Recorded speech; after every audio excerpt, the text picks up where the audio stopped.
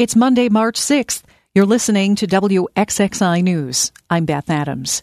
One person is dead and two others were critically injured at a concert at the Main Street Armory late last night. Rochester police say a large crowd was rushing toward the exits of the building after they heard what they thought were gunshots. But police say none of the injuries were consistent with a person being shot. A 33-year-old woman died and two others were hospitalized with life-threatening injuries.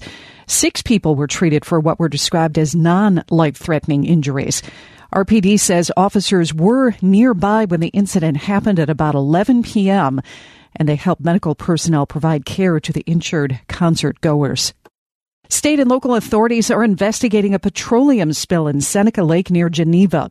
According to the state DEC, the agency was notified late Saturday afternoon about the spill.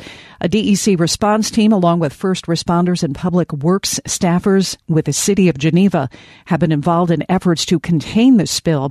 An initial investigation indicated that the container was leaking fuel onto the ground and into a storm sewer, which eventually reached March Creek in Seneca Lake.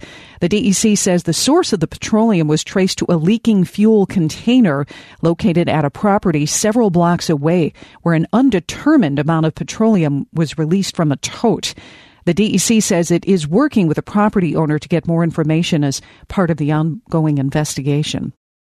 For 35 years, a barbershop owner in the South Wedge has been a friend, a confidant, and sometimes a kind of therapist to her loyal customers. WXXI's Jasmine Singer reports. To residents of the South Wedge, Jennifer Bellardino is a neighborhood icon. The hairstylist who owns and operates South Wedge Barbershop has been cutting hair there for 35 years.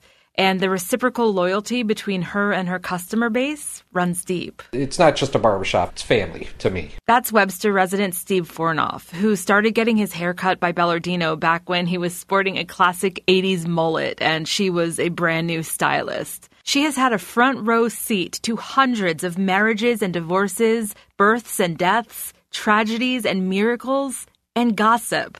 A whole lot of gossip, about which Bellardino is tight-lipped. I have a good time here. I love my customers. She spoke from behind a chair in her shop, a quirky wonderland of bright colors, 1930s-era antique furniture, and an array of tchotchkes and wall hangings, each holding their own stories and sweet memories. There's a framed Rolling Stones ticket, the first time her late mom, Gina, saw them in concert back in 1981. Nearby, there's a frame with dried flowers from the funeral of one of her beloved customers. The palm trees and the mustaches.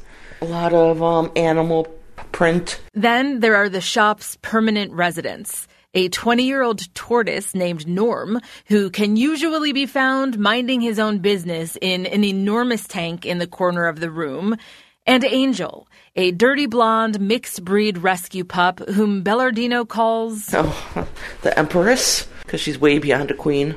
Originally 2 doors down from where it sits at the corner of South Avenue and Burkhard Place, the shop quickly developed a small fan base when Gina opened it in 1986. Jen's mom, Gina, was just a very sweet, loving person. Bellardino recalled watching her mom at work and, as a teenager, deciding to go to cosmetology school to follow in her footsteps.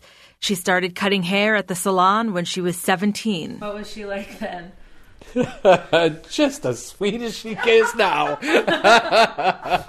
In 1991, when the Bellardinos moved to their current location at 720 South Ave, Fornoff helped them renovate.